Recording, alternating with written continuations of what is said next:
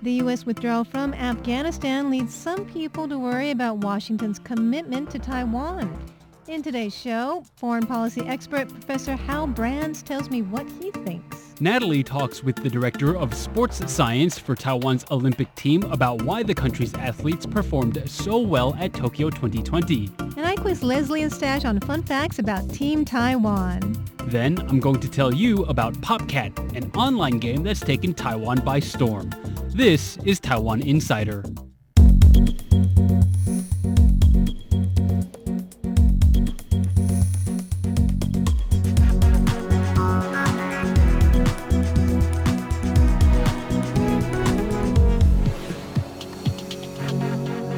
The whole world's eyes have been on Afghanistan as U.S. forces withdraw from the nation. And this has left some people anxious and wondering how reliable U.S. support for Taiwan is, especially as tensions remain high across the Taiwan Strait. Let's take a look at what China has been doing near Taiwan this week. On August 17th, 11 Chinese Air Force planes entered Taiwan's Air Defense Identification Zone. That was the largest Chinese incursion into the zone in August. Taiwan's Air Force dispatched its own jets to intercept the Chinese planes, while surface-to-air missiles on the ground monitored the situation.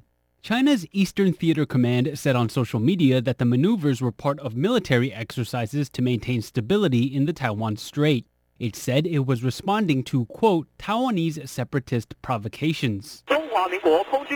The very next day, the Taiwan Air Force reportedly spotted another Chinese plane in Taiwan's ADIZ. Defense Ministry spokesperson Si Shunwen said that the Air Force had its eyes on the situation and was ready to respond as needed.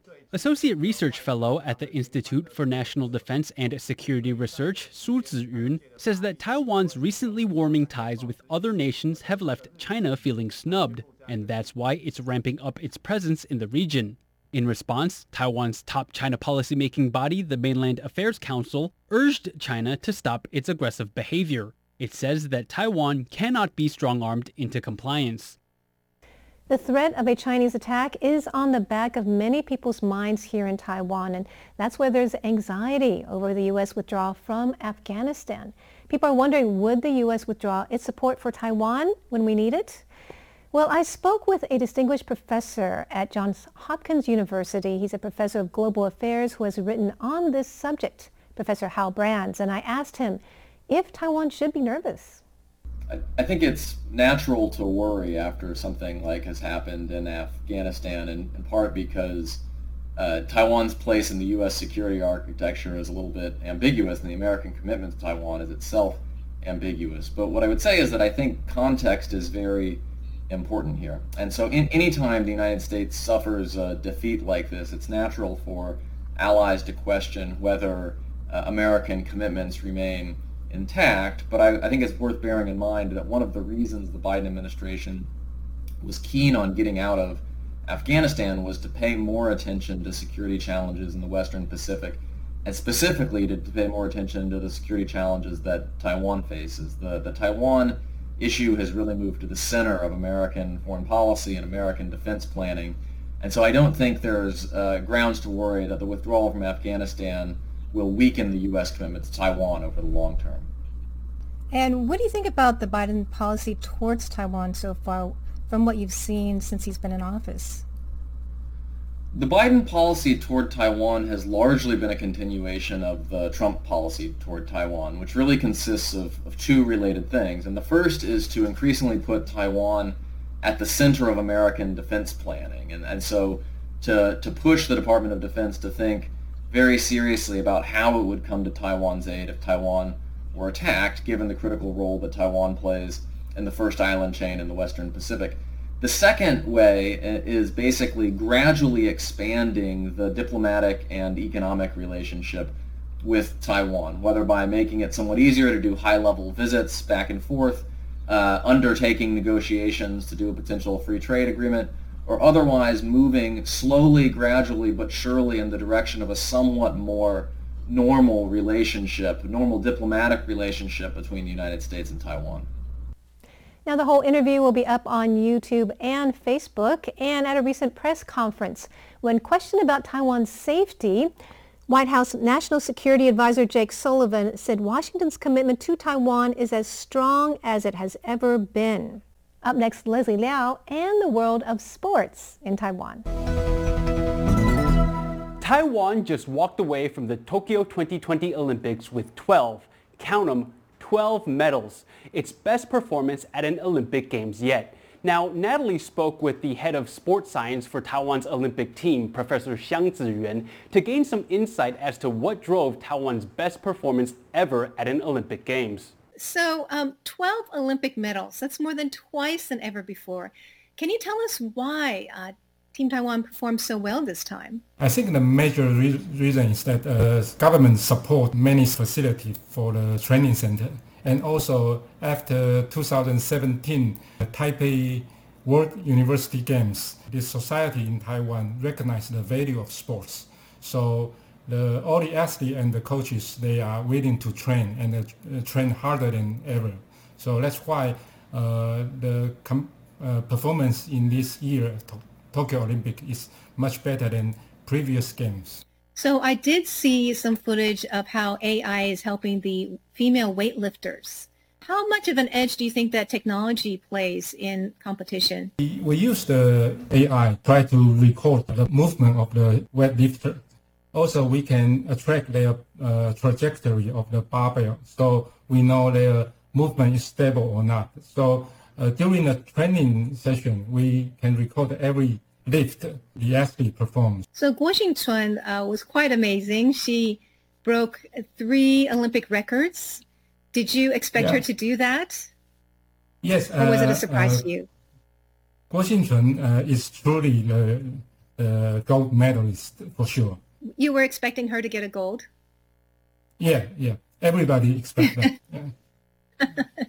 I mean, her own personal record is better than the Olympic record, right? Well, we're so proud of all the athletes, and we've won in so many new sports. There's 6 new sports that we medaled in. Why do you think Taiwan was able to branch out and excel in all these new sports? We have judo and golf and, all these different sports. Those sports are not new sports in Taiwan.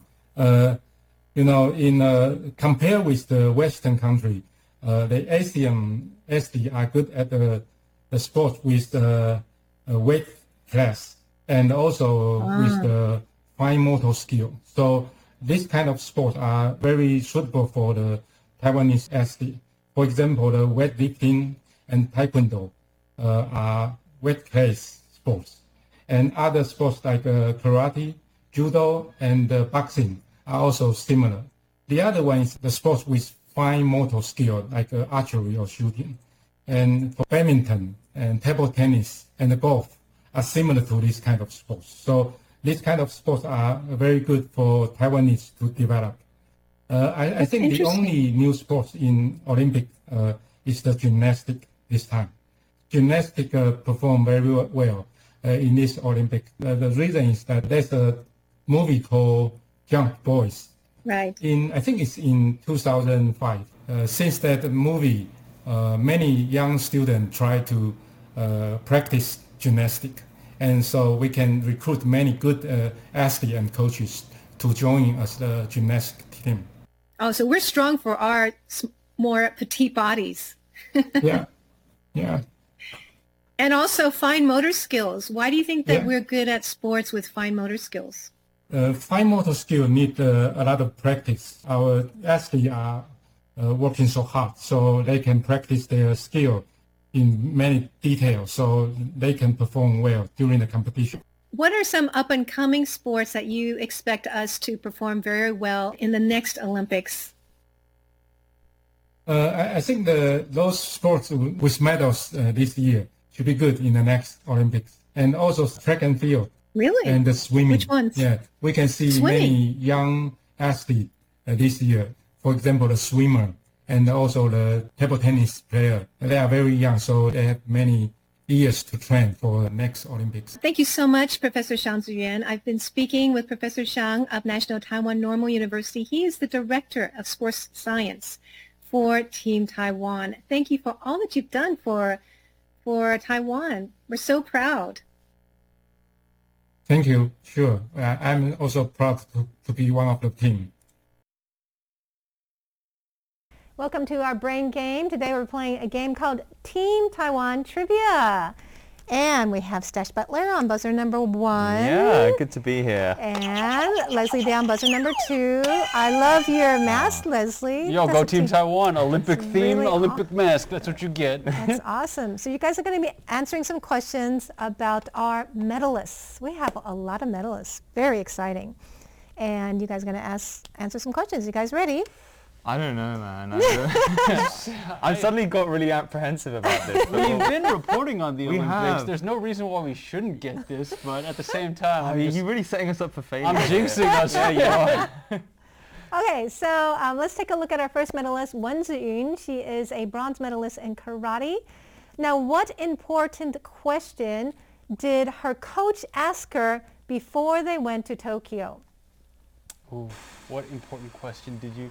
And let's take a look at the picture of her It's like and a coach. vegetarian meal on your flight. Okay, look at the two of them there after her win and then, you know, in daily life. Do you have a guess? What did her coach say? Ooh, do you want to marry me? Yes! Yes! Yay! So they're getting married. Isn't that That's wonderful? better than That's better what than I had. gold I was like, medal. wow, she's getting really close to her coach there. I mean, like, that seems like they've crossed some kind of Deduction. Yeah, and I was good like, oh, deduction. Very, bravo. they well call me played. Sherlock. Okay, the second question is about our big star, Guo Xingchun. Yeah. And she not only broke or set 3 new Olympic records, she actually has the world record, which is higher than that, in the women's 59 kilograms division. Now, I want you guys to tell me what her world record is for the snatch. Take a wild guess. Wait, is that one? Because wasn't the one that she had the record for is like 3 lifts? It's combined. Two lifts. 2 lifts combined. Here's the lifts thing. combined. Do the math, because I've done the math before. The math 'cause is, I know it's more than she that. can lift 3 of me. 3 of I've you. done the math. She can lift 3 of Okay, me. okay. 126 kilograms. Okay, let's take a look. It's 110 Oh. kilograms. Oh, yeah. That's still a lot, That is- right? Yeah, Could you do that? I could not do I that. couldn't do that. no. Okay. What about the clean and jerk? Ooh, so That's one That's lift. another one. That's another lift, and then they combine the them. clean and jerk. Wait, that was the snatch. Was the clean and, how's clean and jerk? What's the difference? But the snatch is the think the clean and clean jerk jerk is is like you this. put it Clean up and jerk's and then up, you lift it up, and the snatch is when you thought it was just just you one lift it full up. motion. Yeah. you Oh, pull one it full up. I motion. think so. Yeah, that's it. So imagine you can lift more on that. So the she's second one. 110. So I'm going to say Uh, 125. Okay, a little higher than I that. want to say 137. That's right, Leslie got you it. knew that. Yay! Yeah, because I remember her world record was 247. That's I right. think. That's right. I think. That's and for then the I just subtracted combination. 110 from that. Can you imagine lifting that much weight as a woman? I mean, it's That's 3 of me. amazing. That's 3 of me. Well, Okay, so our next question is about Li Zikai, who was our silver medalist in gymnastics. He got it in the pommel horse. And he said he had to put something out of his mind before he went to the Tokyo Olympics. What was that something? Yes. Going on economy class seats. but that was before they went That's there. not even that Oh, he didn't big even of know, a huh? deal. Yeah. Well, wait, no, he went in the second. He went later. Was he in didn't the Did he go on the second? first flight? I don't know. I thought he so was on it's like the nothing second about flight. his flight. Oh, it's Okay, not it's about his nothing, flight. what he had to put out of his mind. I don't know. I used that mind. Yeah, I met. have no idea. Okay. His hunger. His He's just really hungry. His appetite. Yeah, his appetite. So actually he fell from the horse in Rio. Oh. In the last Olympics, and actually the week before he won his silver medal, he also fell from the horse. So that just shows you, if you fall down, get up again, Get right back up on that horse. That's right. So we're really proud of him. I mean, silver is amazing. Now, Huang Xiaowen, we know our first boxer to get a medal at the Olympics. She got a bronze. She has a lot of tattoos. Let's take a look. Now, why does she have so many tattoos? Do you guys know? I know. Okay, I mean, I have no idea. Because she likes tattoos? Yeah, Her dad's a tattoo artist. that's right. Oh, no way. Her dad's a cool? tattoo artist. Wow. I mean, yeah. I mean, That in makes that sense, case, right? yeah. I hope she gets a good rate from him. So she has one in Taiwan. It's a really nice tattoo. All right, so this is a really amazing fun fact as well. Which Olympian out of all the Olympians during the Olympics, at the Tokyo Olympics, got the most Facebook likes for one post? Oh. It's from Taiwan. Was it the Yang, the judo man. No, I mean Who was he's it? well Young loved. Boy. Yeah, I think he got the most followers, but the He's- most, yeah. I think the post that got the most is Dai Ziying. You're Really? right. Yeah, And look, for you're wearing badminton. her something to. Oh, this Oh, no, is that's for the other. This is other for the long other, shot. Oh, yeah, but it's this the is a other one. badminton This is court. the So This is a actually, badminton yeah. court. So actually, it is. It's Dai Jing. She got it. She lost actually the final. She got a silver, and she wrote about how she felt. She got 1.36 million likes for that post. Wow. I The wish I most could of get that any kind of the That kind Olympians. of traction. And what about the second most liked post? The second Also most from liked. Taiwan. Also from Like out of all the Olympians? Yeah. Isn't it amazing? The first two are from Taiwan. So people in Taiwan are really supportive of our athletes. We just love them to death. I guess it would You're have to be the wearing- badminton you're- duo, exactly. right? Yeah, Wang Qiling. yeah, Wang Qiling and Li Yang. It was his post about Oh. that match. I didn't realize people He were got so over into 1 million badminton. likes. Yeah. Well, I think it's because Taiwan is just so excited, about our Yeah. team, and we want to support them, whether they win or lose. I will We say are this, surprised. Stash, badminton, deceptively exciting. I never I watched know. it. I before mean, the I'm Olympics. not doubting it. Never I'm watched it just- before the Olympics, but like it got my heart rate up It's so watching fast. They do it. They It's play furious. incredibly. Yeah, I know. And we're good at it, right? So, That always anyways, that is our trivia game for the day. Did you guys have fun? Yeah. You did all right, yeah. There Guys was a did lot there I pretty didn't know, well. but I'm happy you've got Leslie beside me. Yeah, I didn't know that I was going to do this well, so I'm just as glad as you are. Yeah. All right, and that is our brain game. Hope you had fun. And before we leave you, here's a look at some of the other stories that are on our radar. Taiwan has denied emergency use authorization to a homegrown COVID-19 vaccine developed by UBI Asia. The company plans to issue an appeal, saying that the review board should not have relied on neutralizing antibody levels to assess the vaccine. UBI Asia's hopes of getting emergency use authorization now depend on raising its vaccine's neutralizing antibody level while it carries out phase 3 clinical trials in India. Taiwan's elementary and middle schools are set to return to in-person classes on September 1st. To allay fears that schools could become COVID hotspots, administrators have put new rules in place. Students will eat at their desks behind protective barriers with no talking allowed. Group sports are also out, with solitary exercises like jumping rope set to take their place. Teachers who haven't been able to get their vaccines will have to take regular PCR tests as well. An endangered leopard cat suffering from injuries has been diagnosed, and it's all thanks to, wait for it, a CAT scan. Stumped wildlife experts with only an X-ray machine on hand called for backup from a local hospital for a CT scanner. The cat is now one step closer to recovery and returning to the wild. And if you've ever just wanted to swing out into the abyss, Elan County has you covered. The latest local attraction is a swing that lets tourists fly out over a steep drop and the rough seas below. Oh my goodness. Final question of the day. If you could be the best at a game or a sport, what game or sport would it be? Let's start with Natalie. Oh, I think it would be so wonderful to be a figure skater. I mean, it is one of the most graceful, elegant sports there are. So wonderful to watch. Are you and- good at ice skating? Not really. I mean, that's why I wish, right? Yeah, I mean, it terrifies me. I did don't- learn ice That would skating be so Really? much for fun. 2 years when I was like little. I knew Really? some people back at school where the older brother was a champion figure skater, and the Really? younger brother was a champion chess Oh, champion. wow. What a Yeah. family. I know. Cool. I know. I was like, where did they choose those two particular? I don't know. Anyway. All right, Stasha, what's your Okay, mine question? is poker.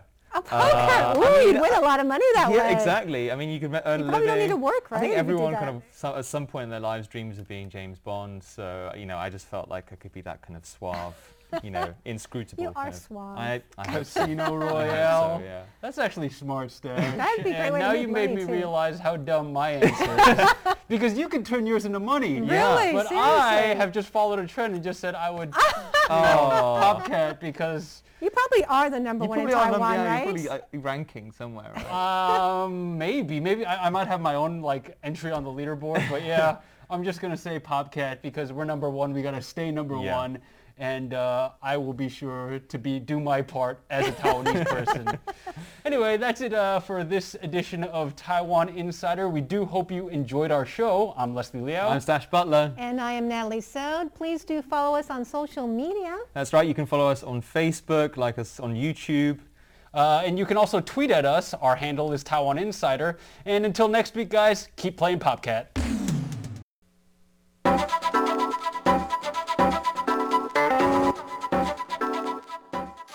Taiwan Today with Natalie So.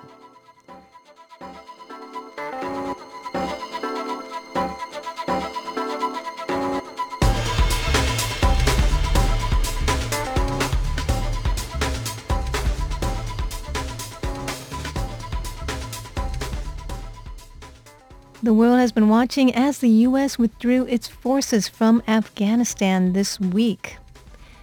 Now, this has led to some anxiety in Taiwan. Taiwan and China relations have been very tense with a lot of military maneuvers by China near Taiwan. And Chinese state media tried to exploit the situation in Afghanistan with media reports saying that Taiwan cannot rely on the United States, just as Afghanistan cannot rely on the U.S. And Chinese state media haven't been the only ones reporting on it. The BBC has a report entitled, "Today Afghanistan, Tomorrow Taiwan." So needless to say, there's been much talk in Taiwan and around the world about if the U.S. can be a reliable partner for Taiwan to help Taiwan defend itself, especially in the face of an increasingly belligerent China. Well, today I speak with Professor Hal Brands of Johns Hopkins University. He is a distinguished professor of global affairs and often writes about Taiwan. I spoke with him and asked him if Taiwan should be anxious and nervous as it watches the U.S. leave Afghanistan. I think it's natural to worry after something like has happened in Afghanistan, in part because Taiwan's place in the U.S. security architecture is a little bit ambiguous, and the American commitment to Taiwan is itself ambiguous. But what I would say is that I think context is very important here. And so any time the United States suffers a defeat like this, it's natural for allies to question whether American commitments remain intact. But I think it's worth bearing in mind that one of the reasons the Biden administration was keen on getting out of Afghanistan was to pay more attention to security challenges in the Western Pacific, and specifically to pay more attention to the security challenges that Taiwan faces. The Taiwan issue has really moved to the center of American foreign policy and American defense planning. And so I don't think there's grounds to worry that the withdrawal from Afghanistan will weaken the U.S. commitment to Taiwan over the long term. So how would you compare the two different situations? Because that's what people are thinking. If the U.S. isn't reliable in this foreign country, would it be reliable in Taiwan? What are the differences of the two different situations? So it's interesting and perhaps useful to think about the parallel to Vietnam in the 1970s. And so the United States pulled out of Vietnam under somewhat similar circumstances. It was a long, relatively unpopular war that most of Washington did not believe was winnable in a military sense. And that obviously set off a good deal of consternation among American allies, particularly in Southeast Asia. But the United States didn't, for instance, abrogate its commitments to NATO. It didn't abrogate its treaty alliances in the Pacific as a result of the withdrawal from Vietnam. It withdrew from Vietnam in part so that it could refocus on issues that were more important. And so I think that's the critical distinction to draw here, that the Biden administration, rightly or wrongly, has decided that in continuing a long-term American military presence in Afghanistan is not in the U.S. national interest. Now, there's a lot of debate over whether that's the correct judgment or not, but it has not made a determination that it's walking away from U.S. security commitments elsewhere. And so the question is, where does it think those commitments are most important? And the answer is in the Western Pacific. And so until one sees evidence to suggest that the United States is weakening its commitments to Taiwan and other countries in the Western Pacific, I wouldn't worry too much about that scenario. And what do you think about the Biden policy towards Taiwan so far from what you've seen since he's been in office? The Biden policy toward Taiwan has largely been a continuation of the Trump policy toward Taiwan, which really consists of two related things. And the first is to increasingly put Taiwan at the center of American defense planning. And so to push the Department of Defense to think very seriously about how it would come to Taiwan's aid if Taiwan were attacked, given the critical role that Taiwan plays in the first island chain in the Western Pacific. The second way is basically gradually expanding the diplomatic and economic relationship with Taiwan, whether by making it somewhat easier to do high-level visits back and forth, undertaking negotiations to do a potential free trade agreement, or otherwise moving slowly, gradually, but surely in the direction of a somewhat more normal relationship, normal diplomatic relationship between the United States and Taiwan. That is Distinguished Professor of Global Affairs Hal Brands of Johns Hopkins University. It is good to see him be very positive about the U.S. commitment towards Taiwan. Next, we talk about how Taiwan and the U.S. and the world can deter China from attacking Taiwan.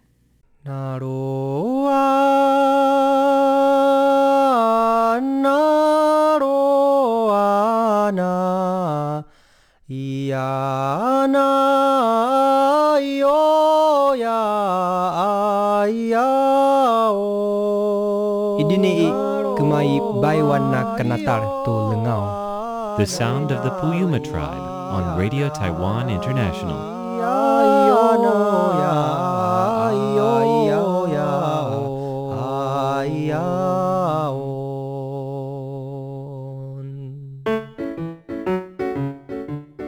RTI is conducting a survey. Visit our website to fill out the questionnaire or simply send us your answers to the following 4 questions.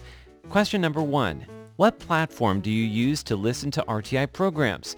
You can write more than one, but list the most frequent one first. Question number 2. Which RTI programs are your favorites? Write no more than 3 programs. Question number 3. Out of a total of 5 stars, how many stars would you give RTI's English broadcasts overall? And question number 4. What are your suggestions for RTI's English programs? Everybody who enters will have a chance to win a prize. Send your answers to P.O. Box 123-199, Taipei, Taiwan 11199. Or send it via email. Our email address is audience01@rti.org.tw. That's audience and the numbers 0 and 1 at rti.org.tw. Be sure to leave your name, gender, age, and nationality. You're listening to Taiwan Today, and I am Natalie So. Today I'm speaking with a distinguished professor of global affairs from Johns Hopkins University, Professor Hal Brands, about if Taiwan should worry about the U.S. not supporting Taiwan when it needs it, just as the world watches U.S. forces pull out of Afghanistan. Well, Taiwan faces a very tense situation in its relations with China. And in fact, there were live-fire military exercises by China near southern Taiwan just this week. Let's take a look at this report. On August 17th, 11 Chinese Air Force planes entered Taiwan's Air Defense Identification Zone. That was the largest Chinese incursion into the zone in August. Taiwan's Air Force dispatched its own jets to intercept the Chinese planes, while surface-to-air missiles on the ground monitored the situation. China's Eastern Theater Command said on social media that the maneuvers were part of military exercises to maintain stability in the Taiwan Strait. It said it was responding to, quote, Taiwanese separatist provocations. The very next day, the Taiwan Air Force reportedly spotted another Chinese plane in Taiwan's ADIZ. Defense Ministry spokesperson Si Sun-wen said that the Air Force had its eyes on the situation and was ready to respond as needed. Associate Research Fellow at the Institute for National Defense and Security Research, Su Ziyun, says that Taiwan's recently warming ties with other nations have left China feeling snubbed, and that's why it's ramping up its presence in the region. In response, Taiwan's top China policymaking body, the Mainland Affairs Council, urged China to stop its aggressive behavior. It says that Taiwan cannot be strong-armed into compliance. So China is obviously not happy about U.S. support for Taiwan, and it often shows its displeasure through increased military maneuvers near Taiwan. That is cause for anxiety for us here in Taiwan.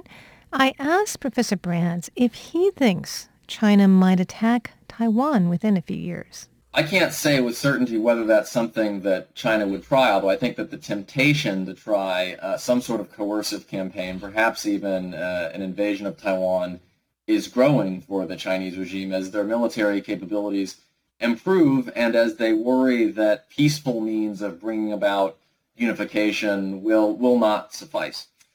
What I can say with certainty is that the greatest deterrent to a Chinese invasion would be the seriousness with which Taiwan is being seen to prepare for that eventuality. And so I think that Taiwan's government and Taiwan's population should treat the invasion threat as very real, because by working to meet that threat and to strengthen Taiwan's defenses, it will give Xi Jinping greater reason to pause and think twice about trying such an invasion. And what about the U.S.? What do you think the U.S. can do to help deter China from attacking Taiwan? I think what the United States can do is basically focus on the capabilities and concepts that it will need to project power effectively into the Western Pacific. And so there are a variety of things that can be done there, everything from making it more difficult for China to project power far from its shores to thinking about how American forces can operate in more contested environments in the Western Pacific, which is what they would have to do in a Taiwan scenario. The other thing the United States can do, and is in fact doing, is trying to broaden the coalition of states that China would have to face if it did use force against Taiwan. And so thinking about how Japan perhaps could cooperate with the United States and Taiwan to defend the island, or thinking about the role that countries like the United Kingdom and France and Australia might play in trying to deter and, if necessary, meeting a Chinese assault. I think the bigger the coalition that China has to face becomes, the more daunting the prospect becomes for Beijing. That is Professor Hal Brands, a distinguished professor of global affairs at Johns Hopkins University, telling us that the U.S. is working with its allies to try to deter China from attacking Taiwan. We've actually seen this in many recent meetings, such as the Group of Seven, and many statements coming out of Japan have shown much concern for maintaining peace across the Taiwan Strait. Just this week, we also saw some reassurance from Washington. White House National Security Advisor Jake Sullivan said Washington's commitment to Taiwan is as strong as it has ever been. Now, due to the anxiety and the discussion here in Taiwan about the U.S. pullout from Afghanistan, President Tsai Ing-wen also responded to people's doubts. On Facebook, she said that Taiwan should work towards greater strength, unity, and resolve when it comes to defending itself. So it looks like many important players, from our president to top officials in Washington and academics, are all saying that Taiwan should not be anxious about the U.S. pullout from Afghanistan. That was the hot topic and sentiment in Taiwan this week. Thanks for tuning in to Taiwan Today. I'm Natalie So.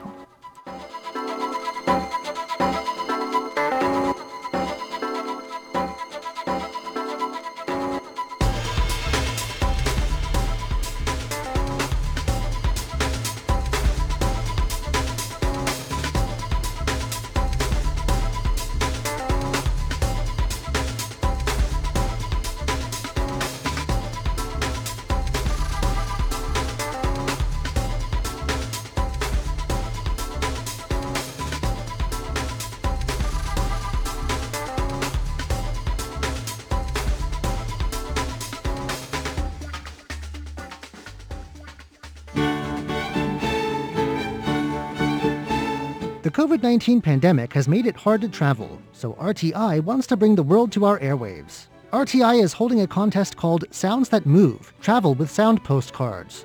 Just record a sound that moves, such as a car or train station announcements, give a written description and photos. You may be able to win a cash prize. Submit your entry in August or September. For more information, visit our website at en.rti.org.tw.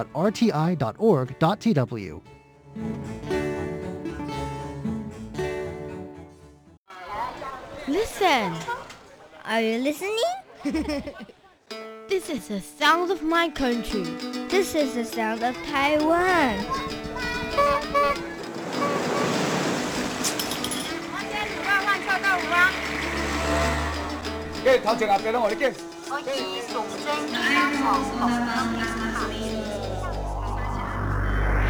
Taiwan, a small island with a whole world of sounds. For all your science and tech news, it's Stash Butler with The Download.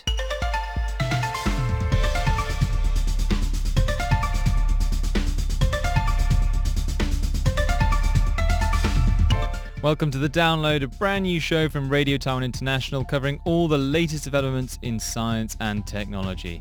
I'm your host, Dash Butler, and I'll be taking you through everything you need to know. Today, I continue my conversation with Sahana Shankar, a PhD student in molecular biology at Academia Sinica. She tells me why scientists need to take more responsibility for communicating their work and how we might prevent vaccine hesitancy. All that coming up on The Download.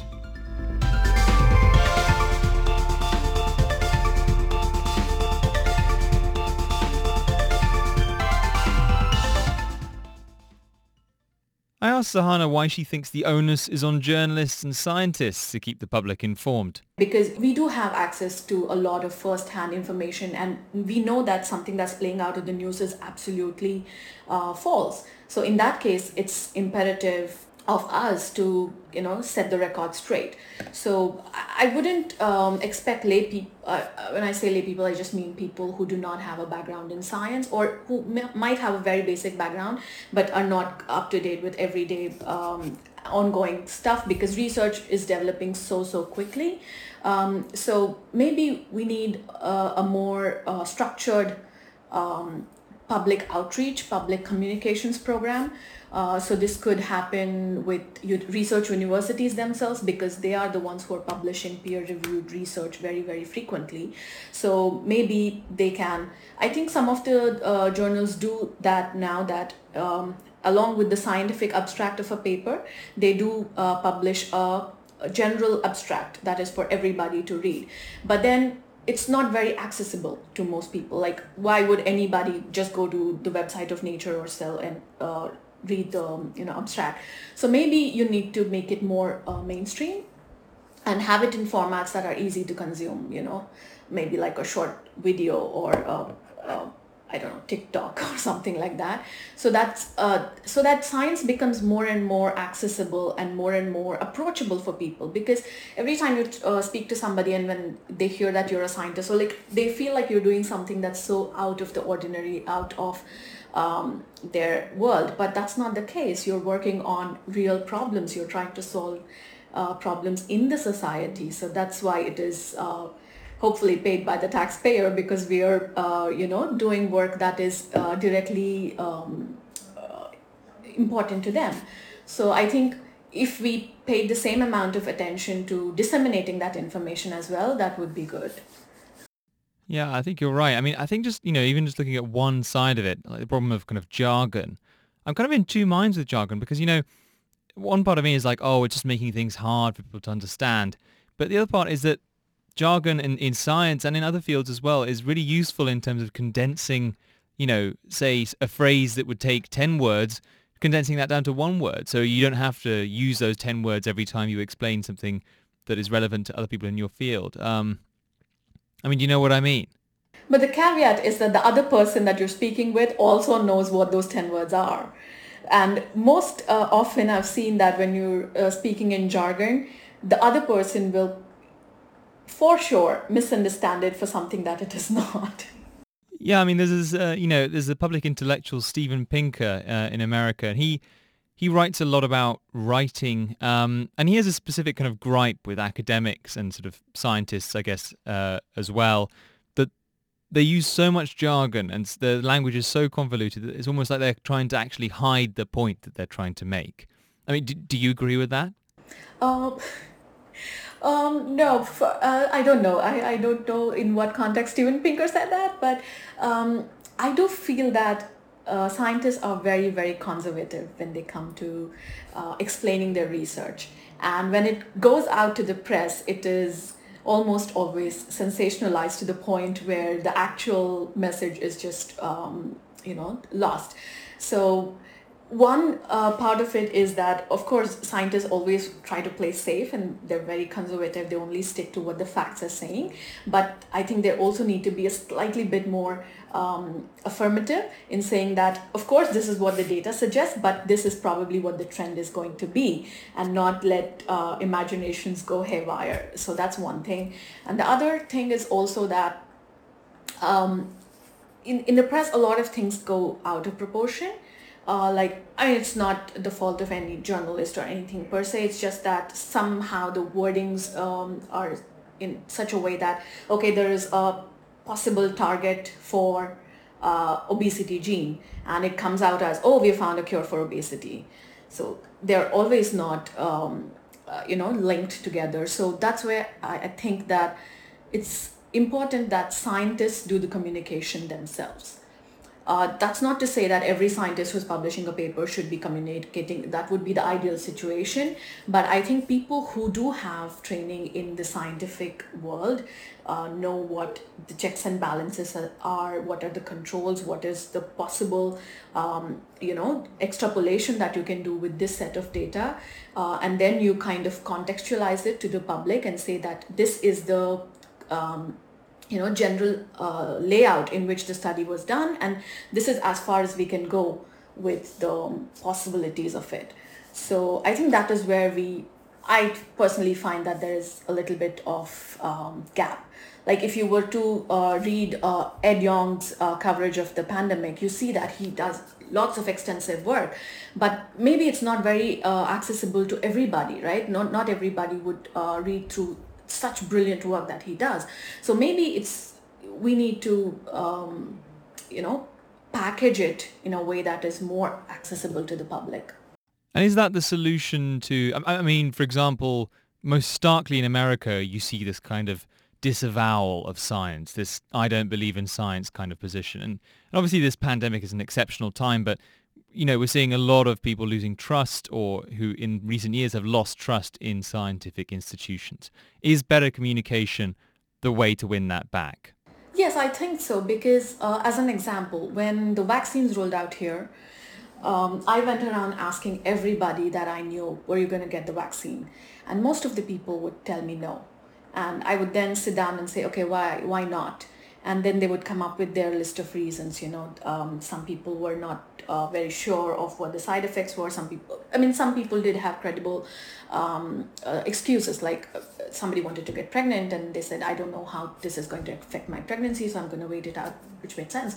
But for some other people who are clearly at a high risk category, they couldn't convince me like why they wouldn't get a vaccine. So I just sat them down and told them that these are the things that have gone into the making of the vaccine. These are the clinical trial data. This is how it compares with a possible TB data, TB vaccine or other vaccines that you've had in the past. And would you still not consider getting one? And I don't know if I was very successful, because maybe I didn't want to badger people as well, but they did come around. They were considering it. They might not have changed their minds, but at least they were open to the fact that these checks and balances were in place. So maybe I will think about it. So I think that's already a good starting point. So I think if you hammer down a point too much, it also becomes very defensive for the other person to say, oh no, I don't want to do it at all. But if you try and understand where they are coming from and what are their grievances, and you kind of address them point by point, I think most of the people do tend to be receptive. That was Sahana Shankar of Academia Sinica, Taiwan's premier research institute, telling me how better communication and listening to people's concerns are the best ways to fight anti-science beliefs. And that's all we have time for this week. Now let me know what you want to learn more about. You can reach me by email on stash.butler@rti.org.taiwan or message my Facebook page. Anyway, I'll be back next week with a brand new episode of The Download.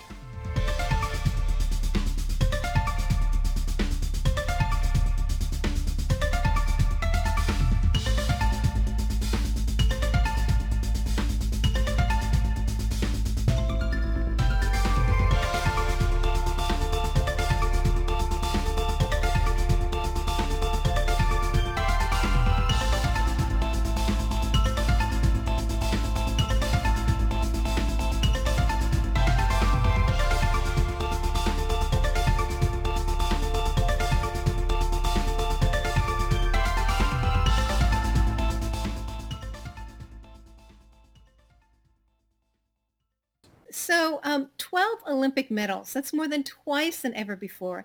Can you tell us why Team Taiwan performed so well this time? I think the major reason is that government support many facilities for the training center. And also after 2017 Taipei World University Games, the society in Taiwan recognized the value of sports. So all the athletes and the coaches, they are willing to train and train harder than ever. So that's why the performance in this year, Tokyo Olympic, is much better than previous games. So I did see some footage of how AI is helping the female weightlifters. How much of an edge do you think that technology plays in competition? We use the AI, try to record the movement of the weightlifter. Also, we can track their trajectory of the barbell, so we know their movement is stable or not. So during a training session, we can record every lift the athlete performs. So Guo Xingchun was quite amazing. She broke 3 Olympic records. Did you expect her to do that? Yes. Or was it a surprise to you? Guo Xingchun is truly the gold medalist for sure. You were expecting her to get a gold? Yeah. Everybody expects that. Yeah. I mean, her own personal record is better than the Olympic record, right? Well, we're so proud of all the athletes, and we've won in so many new sports. There's 6 new sports that we medaled in. Why do you think Taiwan was able to branch out and excel in all these new sports? We have judo and golf and, all these different sports. Those sports are not new sports in Taiwan. Compare with the Western country, the Asian athletes are good at the sport with the weight class and also with the fine motor skill. So this kind of sports are very suitable for the Taiwanese athlete. For example, the weightlifting and taekwondo are weight class sports. And other sports like karate, judo, and boxing are also similar. The other one is the sports with fine motor skill like archery or shooting. And for badminton and table tennis and golf are similar to this kind of sports. So these kind of sports are very good for Taiwanese to develop. And also fine motor skills. Why do you think that we're good at sports with fine motor skills? Fine motor skill need a lot of practice. Our athletes are working so hard, so they can practice their skill in many details, so they can perform well during the competition.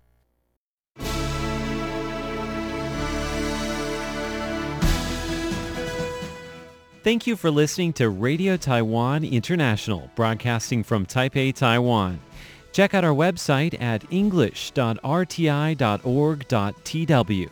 Again, that's english.rti.org.tw for the latest news and features from Taiwan. You can also listen to our programs and watch videos as well.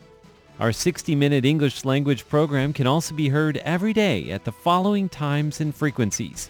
In southern China and South Asia from 1600 to 1700 UTC on 9405 kHz. Again, that's in southern China and South Asia from 1600 to 1700 UTC on 9405 kHz. And in Southeast Asia from 0300 to 0400 UTC on 15320 kHz. Again, that's in Southeast Asia from 0300 to 0400 UTC on 15320 kHz. We'd love to hear from you. Please send your comments to P.O. Box 123-199, Taipei, Taiwan. Again, that's P.O. Box 123-199, Taipei, Taiwan. Or send an email to rti@rti.org.tw. Again, that's rti@rti.org.tw. Also, visit us on Facebook. The address is fb.me/Radio Taiwan International. Once again, on Facebook, we're located at fb.me/Radio Taiwan International for videos, photos, and news of interest from Taiwan. Thank you once again for listening to Radio Taiwan International.